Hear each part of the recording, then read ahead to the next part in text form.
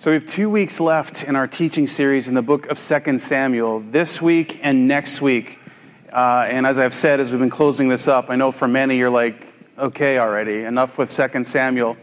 And thanks for sticking with us. There is a bit of a repetitive sort of storyline that goes through this, but I think it's a critical one for us. Now, as we get toward the end here, we get some interesting poetry from David. And so we are in 2 Samuel chapter 22. You can feel free to turn there if you like, or feel free to just listen. This is a poem that David wrote, a psalm really that he wrote. You'll find nearly the exact same thing in Psalm 18 in the book of Psalms. And it's something that he wrote earlier in his life. Again, here at the end of 2 Samuel, these are not chronologically organized, as it were. The storyteller's putting these things here at the end to sort of sum up the storyline. And so he talked in chapter 21, what we talked about last week, in terms of seeing God again as the true hero of Israel and taking our eyes off of earthly kings and seeing God as the provider and the rescuer and the one who can and will lead Israel with integrity and righteousness. And now in 2 Samuel chapter 22, we find this psalm or song of praise from David, who is in essence saying the exact same thing about who God is. And he's really saying it from, I would suggest, the beginning of his reign as king. And most of this psalm has to do with God's provision and protection of David while Saul was hunting him down, so to speak, and making his life miserable. So let me read this. David sang to the Lord the words of this song when the Lord delivered him from the hand of all his enemies and from the hand of Saul. He said, "The Lord is my rock, my fortress, my deliverer. My God is my rock in whom I take refuge, my shield and the horn of my salvation.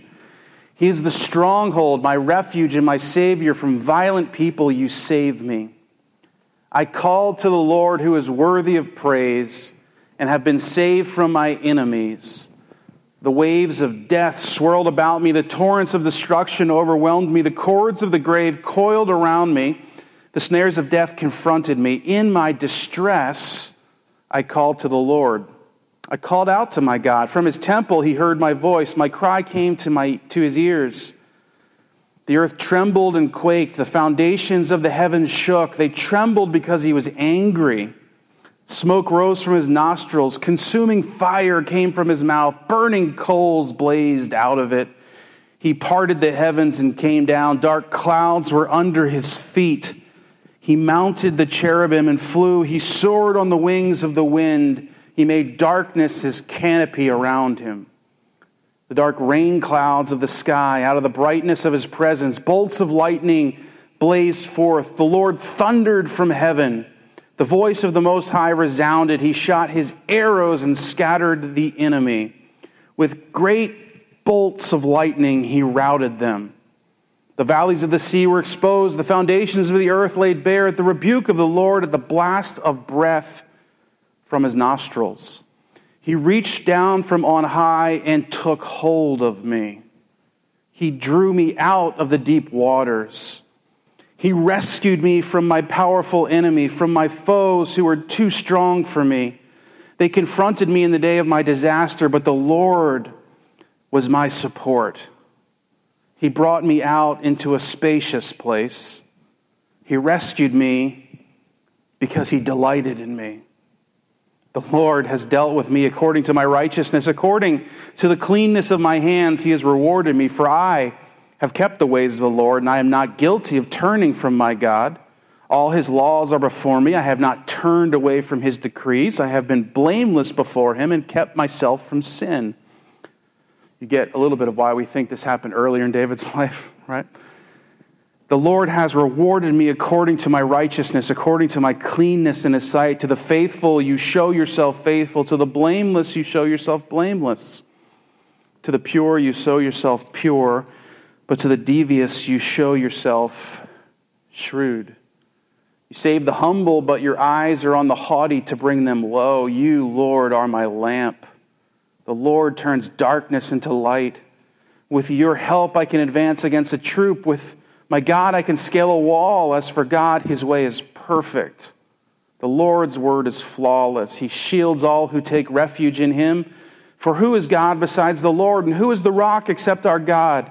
It is God who arms me with strength and keeps my way secure. He makes my feet like the feet of a deer. He causes me to stand on the heights. He trains my hands for battle. My arms can bend a bow of bronze. You make your saving help my shield. Your help has made me great. You provide a broad path for my feet so that my ankles don't give way. I pursued my enemies and crushed them. I did not turn back till they were destroyed. I crushed them completely and they could not rise. They fell beneath my feet. You armed me with strength for battle. You humbled my adversaries before me. You made my enemies turn their backs in flight, and I destroyed my foes. They cried for help, but there was no one to save them. To the Lord, but he did not answer. I beat them as fine as the dust of the earth. I pounded and trampled them like mud in the streets. You have delivered me from the attacks of the peoples. You have preserved me as the head of nations. People I did not know now serve me. Foreigners cower before me. As soon as they hear of me, they obey me. They all lose heart. They come trembling from their strongholds. The Lord lives.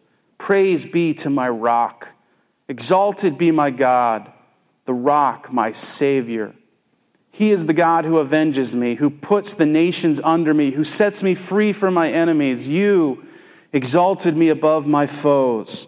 From a violent man you rescued me. Therefore I will praise you, Lord, amongst the nations. I will sing the praises of your name. He gives his king great victories. He shows unfailing kindness to his anointed, to David and his descendants forever. Let me pray. God, thank you for this psalm of worship that testifies to your personal care, your constant faithfulness, and your ultimate victory. Help us now as we attempt to make sense of it in hearing your voice, I pray. In your name, amen. Have you ever found yourself in need of solid ground? We were at the beach this weekend. I did not go in the water because it's far too early in the season to go in ocean water anywhere in the Northeast. You all know that. My son Tyler does not know that. But have you ever been in the ocean and suddenly, because of waves or current or whatever, you go to put your feet down and there's nowhere to put your feet down? Have you ever found that? There's a little bit of panic that goes along with that. And there's certainly more panic if you're swimming for a long time and you can't find that. So imagine the imagery that's going on here with David as he is trying to shape a poetic picture for us of what it's like to live a life or a length or season of life kind of doggy paddling for your life in the midst of a vast ocean with no place to put your feet. And then, almost as if out of nowhere, finding a place to stand. This is the heart of David. And for David, the rock that he calls God is not just only a safe place to stand, but also becomes a barrier or a buffer for him against his enemies. It's why he uses the word so frequently in this passage of Scripture, in this psalm, and then when he records it down for the nation of Israel in Psalm 18, God is a rock, he's a refuge, he's a fortress, he's a savior, he's a horn, he's a shield. God is all of these things. This is what David wants us to know. And so logically we ask ourselves, well, how is it that that David can say this about God? And if we follow through the psalm, we find that David calls God a rock because he has experienced God's personal rescue and care, right? He's experienced God's personal rescue and care. We easily skip over certain realities in a psalm like this because we're used to hearing these kinds of things. But notice that he calls God my God. Did you notice that? I mean, this is a stunning thing to say. It's not stunning for us because we know that God is our God. But you think of the God of the universe, what it would mean to call him yours, a personal possessive pronoun. I thought about it. I don't know the phone number, but I thought, man, it'd be interesting if I stood up here and attempted to call the White House right now, right? Call the White House, put it on speakerphone and see what happens. Who knows? Maybe I'd get through, but unlikely, right? You're probably not getting through. And then, maybe I'd try to call the governor of Pennsylvania, because certainly that would be easier, and I'm sure I wouldn't get through to him. And then we could try the senator and the congressman. We could even try our local people, and we probably can't get through to them.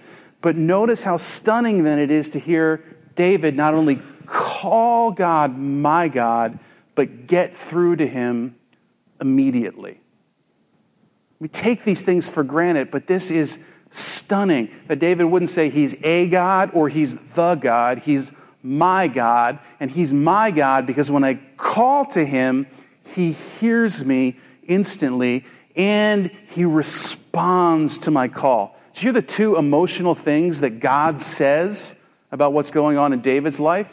The first thing he says is he's angry. Did you hear that? And he's not angry at David, he's angry at what's happening to David. Sometimes it's difficult for us, right? We instantly somehow think in our rebellious flair that when things aren't going our way, that God is angry with us. When really, David rightly puts us in the position to say that God is angry with us, that this is happening to us. You see, there's a very different picture of who God is. And I love verse 20. Verse 20 for me, and I've talked to you many times about my personal struggle with anxiety, and especially being in confined spaces. Verse 20 of 2 Samuel chapter 22 is as close to a life verse as I've ever found in the scriptures, that God brings David out into a spacious place. That frees my heart. Why does he do it? Because he delights in him. Not because David delights in God, but because God delights in David, right? And David's experience with God is in this very personal way. He knows God in a personal way. He calls to God. God hears him, and David knows that God is angry about what's happening to him and takes delight in David personally. And so then it should not surprise us that God is going to provide rescue for David in dramatic fashion. Now, you may not have picked up on this, but let me help us out here for a minute. David is very much couching this personal experience and this psalm of worship in Exodus language. Okay? So we hear things like the waves crashing around me, and we should go right to the Red Sea, right? Or things like God's nostril breathing smoke and fire coming out of his mouth and him being surrounded in darkness and God coming down, and it should give us a Sinai picture of God who comes to dwell with his people, and there's a fire that represents his presence, and there's smoke all around, and there's darkness that Moses is in the midst of. And so David wants us to know that what's happening for him is no less significant, no less miraculous, no less important, no less divinely intentional than what God did for the Israelites in the Exodus. You see this? And we may say, well, of course it's not. This is David. But if you go back and read the storyline of David as he's running from Saul, you aren't going to find any of the things we just read. There's no smoking nostrils. There's no burning fire. There's no crashing waves. None of this exists. And so David is speaking in hyperbole. So it's not true, but actually it is true. Does it make sense? And here's how I want us to understand this. I think that David is able to see God for who he is, and in so doing, it opens his heart and his mind to God's saving protection in much more profound ways than maybe we oftentimes see our world.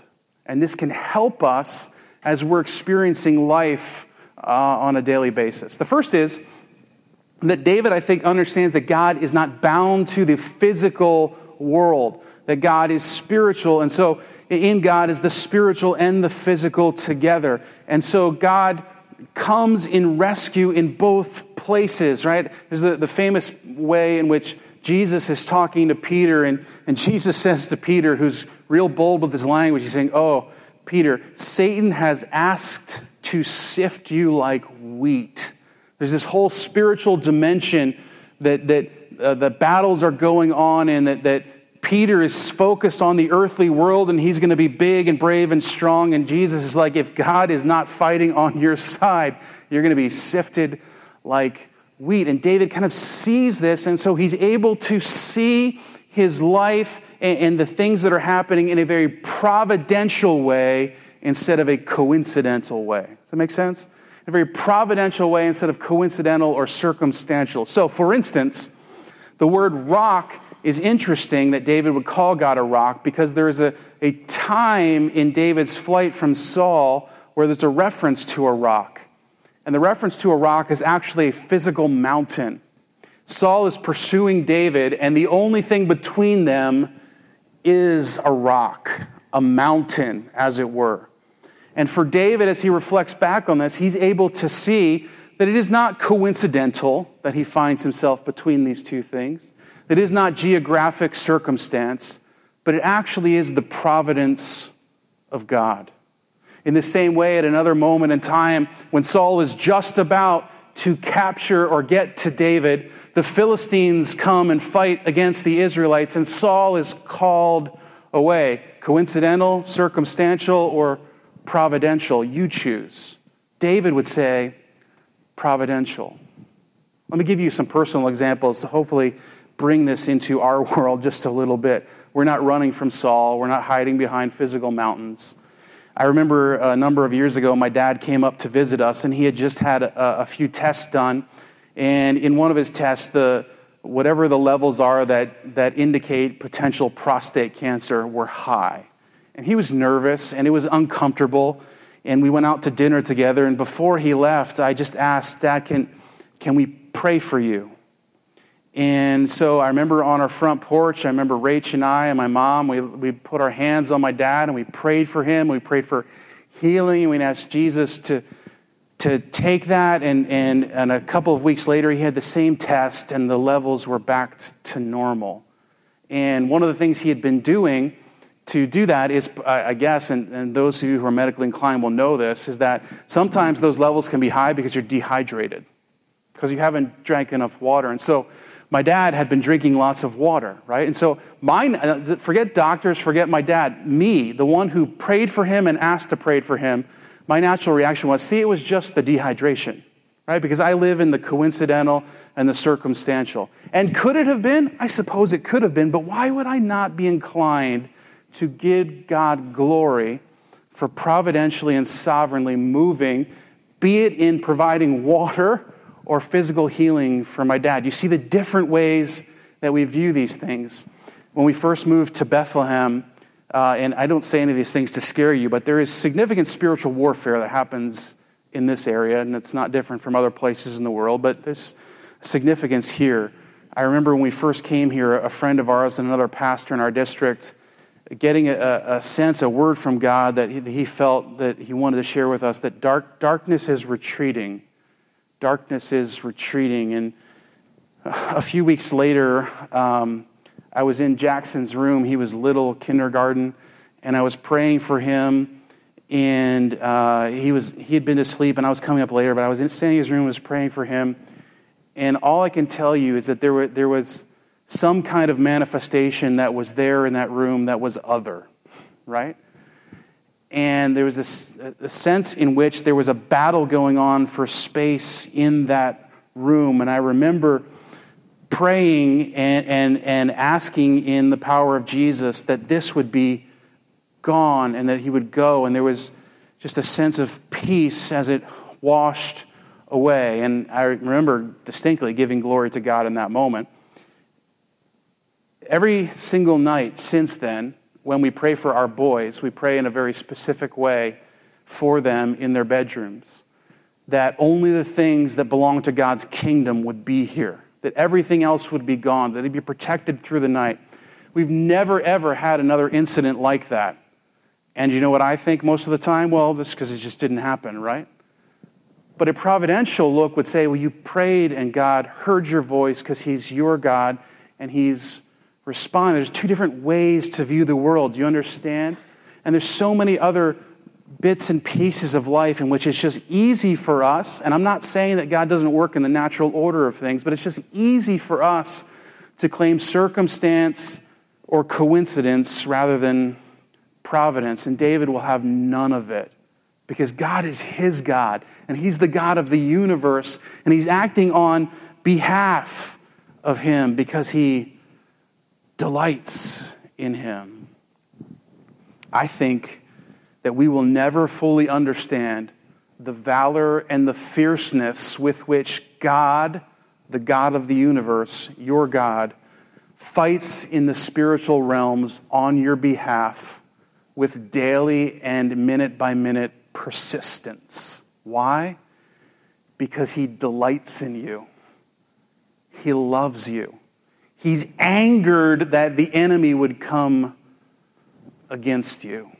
And David is able to see not just the physical, coincidental, circumstantial, but also the spiritual reality. Another thing, right, the famous saying is what? Hindsight is 20/20, right? You have David writing this psalm not from a cave in Adullam, not in the midst of running from Saul, but after the fact. He's probably already been installed as king over Israel, and he's now reflecting back on the journey that has got him to this place. And he's now able to sit down and see the whole picture in his rearview mirror and say, this was God. This wasn't me. And God actually acted in a gigantic Exodus-like way, even if from time to time it felt like God had abandoned me in the day by day. Does it make sense? Because David is able to see that God is not bound by time like we are. He's able to stop and pause and look back and see things holistically and say, God has acted in an Exodus-like way for me. Here's the truth of it, right? Sometimes we're in the throes of it, and it feels like the enemy is gaining ground. Imagine being the Israelites in the Exodus. The plague's coming, finally hearing Pharaoh say, you are set free. God had won a great victory. And what immediately happens as they break camp and go away? Pharaoh changes his mind. He regathers his army and he pursues them, right? Imagine what it felt like for them. Wait a minute. I thought we were God's people. I thought we were redeemed. And they get to the edge of the water. Imagine this. And Moses raises his rod, right? And the sea parts and they think, oh, God really is for us. And they go into the sea. Imagine the experience of the sea parting and being in dry land and seeing your escape to the other side. But then also imagine being halfway across and looking back and seeing the army coming right into the same open space and pursuing you. And sometimes what we have to believe in the throes of it is that eventually the sea does close back in on the enemy, right? That the advancing and the pursuing army doesn't make it to the other side, but we do. In the kingdom of God. And David, now sitting on the other side with the sea closed on his enemy, can say, yes, God has done for me exactly what he did for Israel. He has done an Exodus-like thing in my life. See, the Exodus story for David gives him the place of faith and the structure to place his life in. And he can say, my God is the God of Moses. Then how much more for us that we can say, my God is the God of David and the God of Moses. That we have a storyline to place our life in. You may not be able to believe this now, but let me promise you that God is doing Exodus-like miraculous rescue in your life now. And when you are able to reflect upon it, perhaps even years later, you will look back and say, only by the miraculous hand of God can I be in the place I'm in now. And so what is the natural response to this kind of personal care from God? It is faithfulness, right? There's this weird thing, and it's hard for scholars, it's hard for any of us who know and believe the gospel to wrestle with, where David says things like, yeah, well, God rescued me because I love him. He rescued me because I'm holy. He rescued me because I'm I do the right things. I don't sin. Well, first of all, we've already read the story, David. We know that you sin. Like, really badly you sin, right? So his point is not some kind of strange works righteousness where he's saying, I earned this rescue. Because look at me, I live this holy and good life. It has nothing to do with that. The word righteousness is actually a difficult word to understand. And sometimes, and in fact, I would say oftentimes, it has less to do with a bank account of holiness and more to do with a standing with God. And so I would suggest to you that when David is writing these things, a couple of things are happening. The first is that he's saying he is amazed that he has this kind of standing with God that can provide this kind of divine blessing and rescue in his life. He's amazed that he can have a standing that makes him holy and without sin, that he can have a standing that takes away these things and is instead embraced by God. In fact, he's saying, I would suggest to you, that it is the very faithfulness of God that breeds his own personal faithfulness. That his experience with God's faithfulness causes him to be more faithful. The more he's experiencing God's faithfulness, the more he's able to live in victory and all these other things in life. But there is another thing that's important to say here, and I think David's scratching at this, and sometimes when you are in a grace-based environment, especially like this one, it's important every once in a while just to pause and say this, and that is that it matters how you live. All right? Grace is not a license to go live however you want to live because God's rescued you and he loves you. He has rescued you and he has loved you. And Paul actually, in Romans chapter 6, is dealing with this very thing. He says, so if this gospel is true, then shouldn't I just go live a crazy, terrible life? Because then grace is going to be even more prevalent. And his answer is, in Greek, meganoito, a very strong, may it never be like that. Why? Because if you truly are experiencing the faithfulness of God, it is causing you to be faithful to God. To want to just live in utter license is to have not really actually experienced God's faithfulness in your life. Does that make sense? Right? That it changes how we live. And that as we are faithful people, it actually does, now let me explain this before you jump to conclusions, it actually does increase God's faithfulness to us. This is not works righteousness. This is not saying you entitle yourself to more of God. But when you live in faithfulness to God, the first thing that it does is it opens your heart and your eyes to see God's faithfulness to you that you would not see or experience otherwise. It's still happening, but you wouldn't be seeing it and wrestling with it as it's happening. Right? Because you have a heart that now is willing to trust God in the midst of difficult circumstances, because it's willing to believe God's good and perfect will in your life, even in the midst of craziness in the now. And it gives you, in the same way Jesus would say about his parables, eyes to see and ears to hear what God is doing and saying that you might not otherwise hear and see. Does it make sense? So you are tapping into, experience the faithfulness that God is already giving. But there's also a sense in which your faithfulness to God enables you to live more in the fullness of the life that God offers, right? And I think you need to go no further than the Garden of Eden. The truth is that life is better in the garden than it is east of the garden. True or false? Right? And so the lesson learned from that is to live a faithful life is to avoid rebellion. To avoid rebellion is to avoid distance between you and God. To avoid distance between you and God is to more fully experience the life that God has offered. Now, we understand that through Jesus, much of that has been rectified. I'm not suggesting to you, you break God's law and he's going to strike you with lightning, like that kind of difference. But there is a difference in terms of experiencing the full life and blessings and joy that comes with living a life committed to God. That God's personal care for us leads to our faithfulness to him. And then I think faithfulness leads to worship. Right, church? Faithfulness leads to worship. It's the whole reason David is writing this poem. He's writing it in worship to God. Why? Because God was his rock. Why was he his rock? Because he gave him personal care. Why did he give him personal care? Because God was faithful to David, and that has increased David's faithfulness to God, and David's only response is worship. That is, that the faithful worship God because he's been faithful to them. Does that make sense? I think that's right. And not only has this become a personal worship song, that is, David is not just writing this in his journal so he can go back and look at it. He puts it into the Psalter, which becomes a national prayer and song book for the people of Israel, because he wants them to know that their story is just as much seated in this story as it is for him. And in so doing, he teaches us something radically important about worship. And listen to me, please.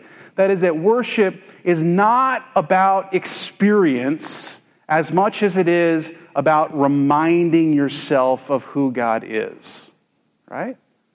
That is that a big part of worship is to remind ourselves of who God is, what he has, is, and will do in our lives, because we need to be constantly recentered because the world is telling us a very different story. This is why we gather to worship. It's why we gather to listen to teachings. It's why we sing songs of praise. It's why we pray when we're gathered together. Yes, we do it to glorify God, and that is central and important. And yes, we hope that it is somewhat enjoyable, but the purpose of church gatherings is not entertaining an audience. It is reminding them that God actually is who he says he is, and therefore you can call him your God. I pray that sermons are enjoyable for you. Right? I don't know if they are or not, but I pray that they are, at least sometimes. Hopefully our music is good and easy to sing with, but those things should always be secondary to the fact that the sermons and the songs point you to who God is and remind you constantly that this is a God who you can and should be faithful to because he's been faithful to you. That God delights in you. Far be it from me to condemn anything. But unfortunately in the church, especially in our day, worship and church gatherings have become much more about creating an audience experience than pointing an audience to Jesus. Again, that is no excuse to preach boring sermons or to have lousy music. But exciting sermons and good music should always be about Jesus and not about entertaining. And so then, David seats his story in the story of the Exodus. And I love how he ends this psalm, that God gives his kings great victories. And of course, we know that the ultimate son of David is Jesus himself. And the ultimate great victory that God gives is to the great king named Jesus. And that Jesus himself does not just seat his ministry in the midst of the Exodus, but he delivers for his people the ultimate exodus from the ultimate enemy. Why was he baptized? To reenact the dramatic story of God's rescue from out of water. And it begins his ministry that announces the kingdom of God has come, that ultimately leads to a Passover Exodus-style sacrifice so that the people of God can stand on the other side of the sea and say, my God is the God of Moses and the God of David and the God of Joshua and the God of Isaiah and the God of Ezekiel and the God of Elijah and the God of Elisha, and ultimately, my God is Jesus. So no one should be able to say that God is my rock more than you and me. No one should be able to have experienced God's personal care more than you and me. And no one should be able to declare the faithfulness of God and therefore attempt to live in faithfulness more than you and me. Perhaps you find yourself in the throes of it this morning, or perhaps you will find yourself in the throes of it at some time in the near future. It's what it means to live life on a place called Earth, right? The way that you respond to it, I would suggest to you, is in the reverse order of how this psalm goes. If you are in the midst of muck, if it feels like the waves are crashing around you, David wrote this psalm not just to praise God for what he had done, but I assume to help him remember in the future what God had done when he needs to be reminded again.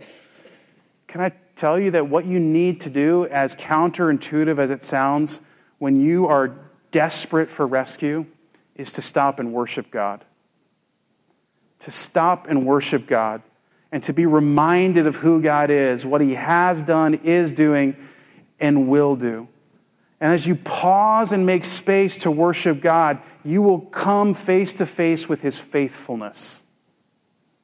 And as you truly experience his faithfulness to you, it will conjure up faithfulness in your own heart to take steps forward, to last, to move to the next breath, to move to the next day, to look higher to the purposes that God has, to see the spiritual world and not just the physical world, to consider time not just in the now, but in the whole of what God is doing. And as you do that, you will come face to face with God's personal care for you.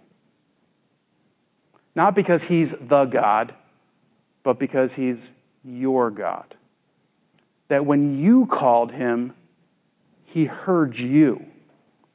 And he was angry about what was happening to you. And he came because he delights in you. And this is what I know about God from personal experience. He will lead you into spacious places because he truly does delight in you.